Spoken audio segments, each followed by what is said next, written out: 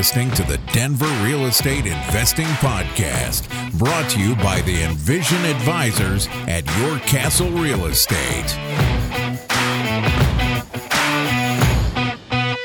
Hey everyone, Chris Lopez here, and today we're going to be talking about the October 2020 Denver real estate market trends. So I've got lots of data I want to share with you today, and we're going to focus on some high-level key points here in the podcast. But check the show notes to actually go view all the details, all the bullet points, all the graphs if you want more numbers on there. Otherwise, I'll be talking about what I think are the most important ones that really show the trends right now. And as usual, I'll be mostly comparing October 2020 to October 2019 to give you more context, since we do have seasonality here in Denver. But with COVID, that's also changed a little bit as well. All right, so getting on to it. Let's talk about inventory. So I'm going to scroll down to this data snapshot. And again, this is data that the Denver Metro Association of Realtors publishes every single month. So active inventory is down 43% from last year. So last October at 8,500. This October, about 4,800 in active inventory. So way lower. Again, last year we started seeing a little bit of an increased inventory because that was higher than had been the few previous years last October. And of course, this October, we've got COVID, the presidential election. So, a couple new variables in there as well. So keep that in mind. We have about 4,800 active listings, and this is for single family, so houses, condos, townhomes. New listings in October 20 were 6,250. So we actually had more properties listed than we do inventory right now. So those new listings are up about 15% over a year ago, but a little bit less than the previous month. So there's some interesting thought process to here. So seeing lower number of listings in October compared to September is normal Denver seasonality trends. But having this amount is, more than we expected. Maybe that's because interest rates are low and people are selling and trading up. Maybe people are seeing the headlines of all the price appreciation. Maybe COVID just pushed everything out a few months. We don't really know, other than there was a pleasant surge of inventory there. Now listen to this. Under contracts, and if you look at the charts, I'll say pending, that's new terminology, but under contracts is what we call it. There are 6,140 single-family homes under contract. The active inventory right now is 4,800 on the market. So we have about 1,300 more properties under contract than we do currently active lists in the market. So, if you're selling, that's a good thing. But if you're buying, that's a tough thing. And from a good, healthy market standpoint, that is not sustainable. And again, the second we started seeing some more inventory come on market, this nice spike of listings, the market gobbled it up. So we saw them come up, the market saw it, they took it, they gobbled it up. So, this is going to keep inventory low, obviously, but as new inventory comes out or new listings come out, we can expect to see the market continue to gobble it up. All right, so something else I want to talk about is the price here. So we've talked about this, but now if you look at the average price from a year ago, we were at $483 last October. Now the average price is $562. We're talking about $80,000 higher on average than that was a year ago. That's a 16% increase. Now, does that mean your Aurora condo or your rental on the west side or your primary residence went up 16%? Most likely not. But here's the other thing. The median price went up almost 13%. So we're seeing some huge gains on both of those metrics. But it's more of what type of properties are being sold that's changing the averages. So basically, we're selling a lot more expensive homes. So for example, the number of homes and condos sold for over $1 million so far this year is up 116% from last year. So the number of homes between $300,000 and $5,000 sold is down 3%. So a lot of the stuff that we're buying for rentals and house hacks, that's actually down slightly, where the expensive homes, the $1 million plus homes, which we still have not bought a house hack or a rental property on is up 116%. So if we start selling way more expensive homes, go back to your, I don't know, that's 5th grade or 8th grade or, sometime math that we took when we were younger. Go back to that math and do it. It's just going to really raise the average up.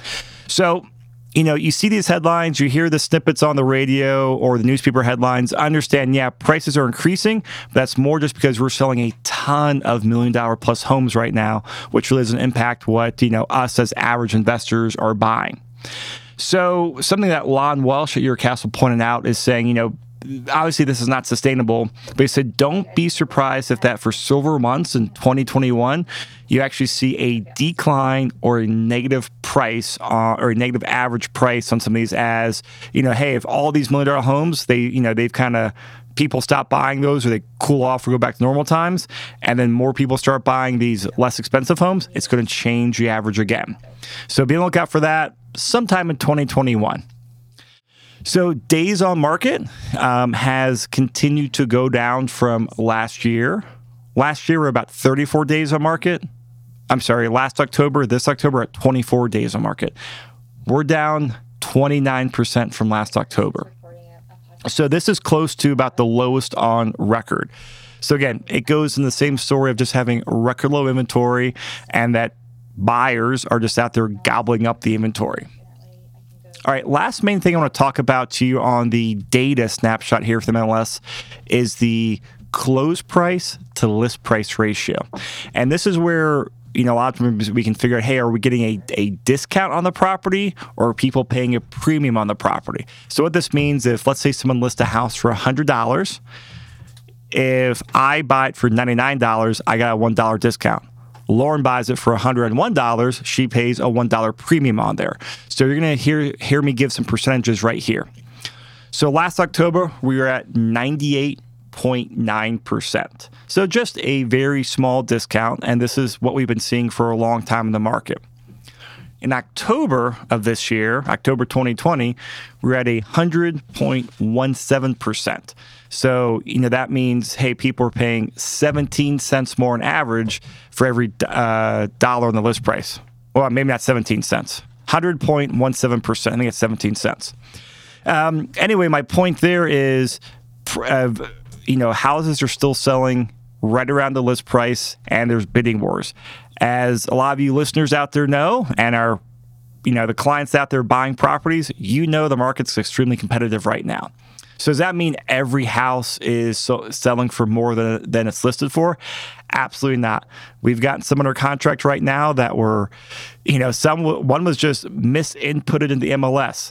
Shame on that listing agent. Good for us and our client. Other times, if people are still overpricing their property, if they're still getting greedy on it, they're still going to have a hard time, getting the traffic and selling it. So we've picked up a few of those properties. But overall, it is very, very competitive out there. And this just, aligns with what we're seeing. There's very few properties to pick from. Interest rates are super low. And so that's going to cause more people to go out there and bid on properties. And a lot of times go over list with, just over ask or appraisal gaps or other things to go out there and make their offer more attractive.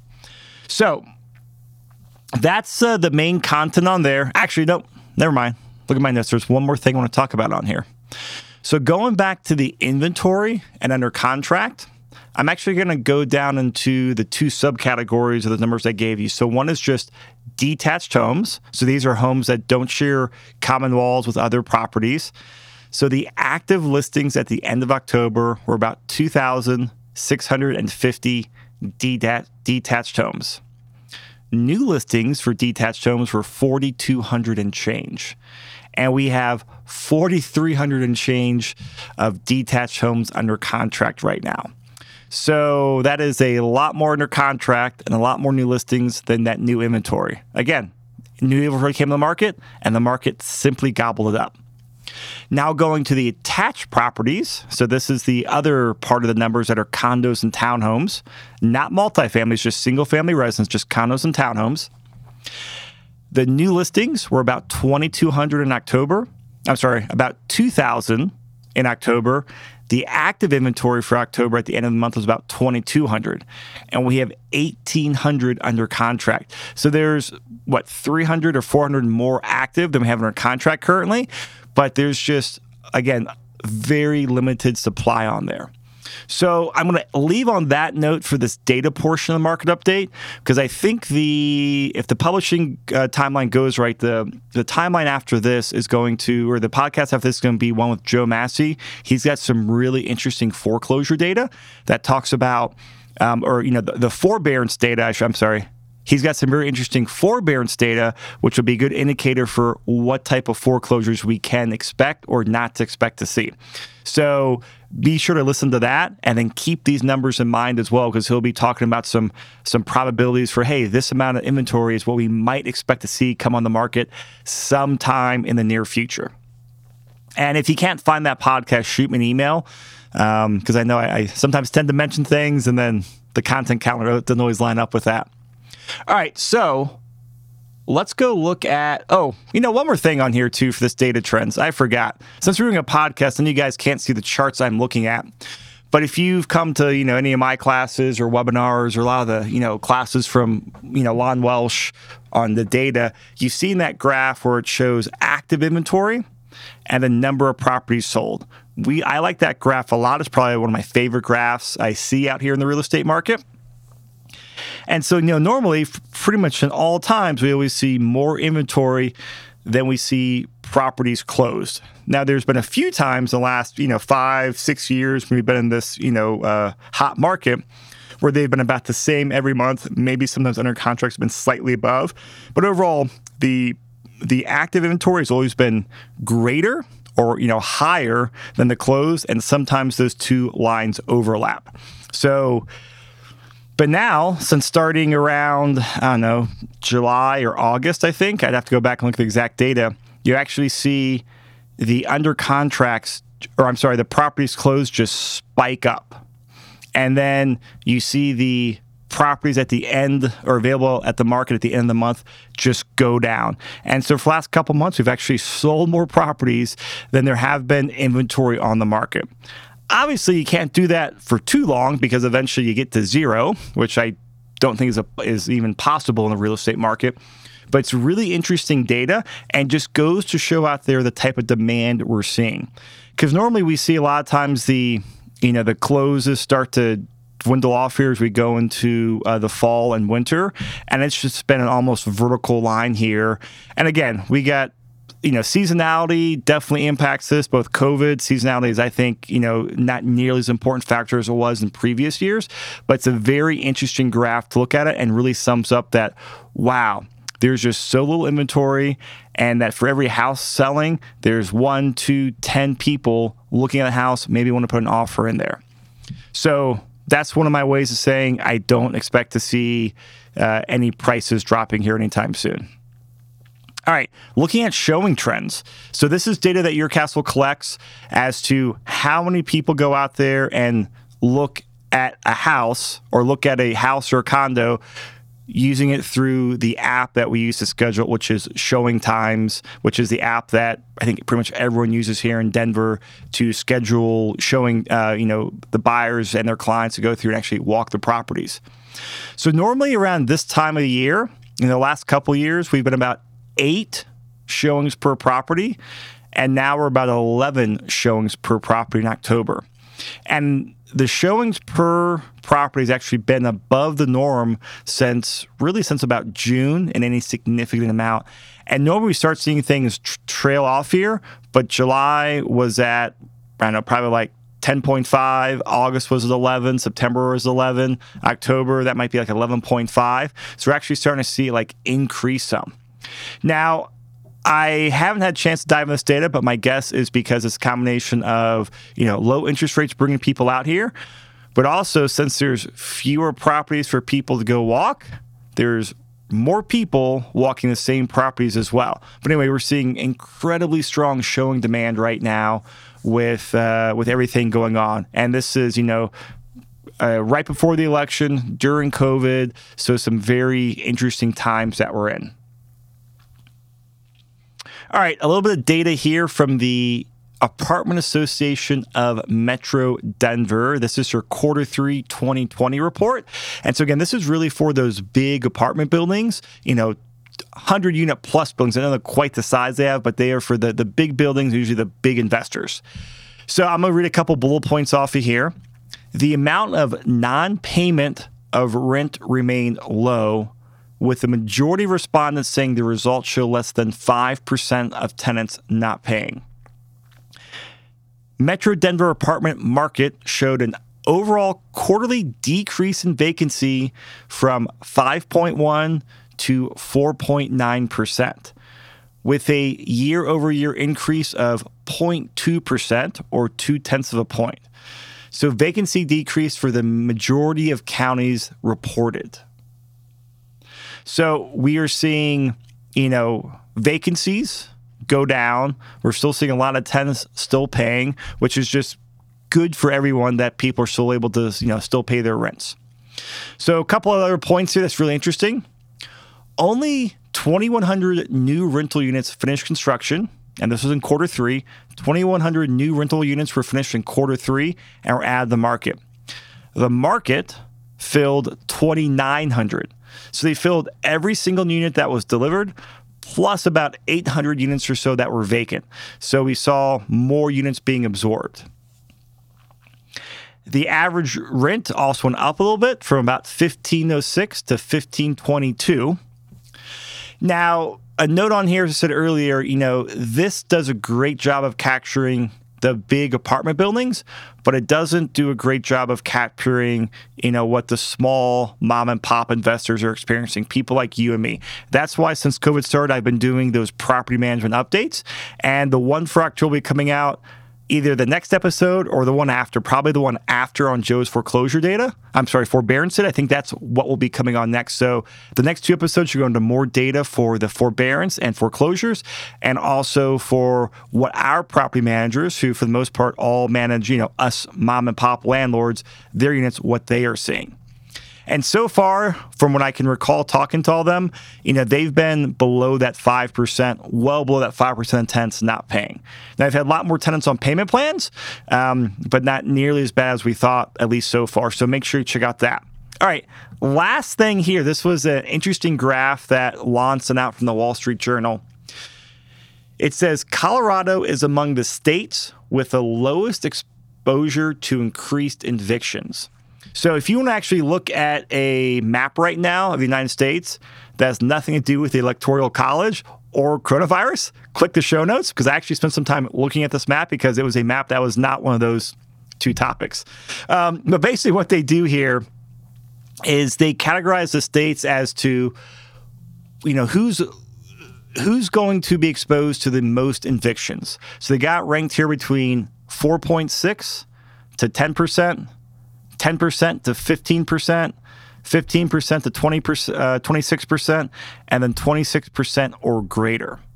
So Colorado is in that lowest metric of 4.6 to 10%.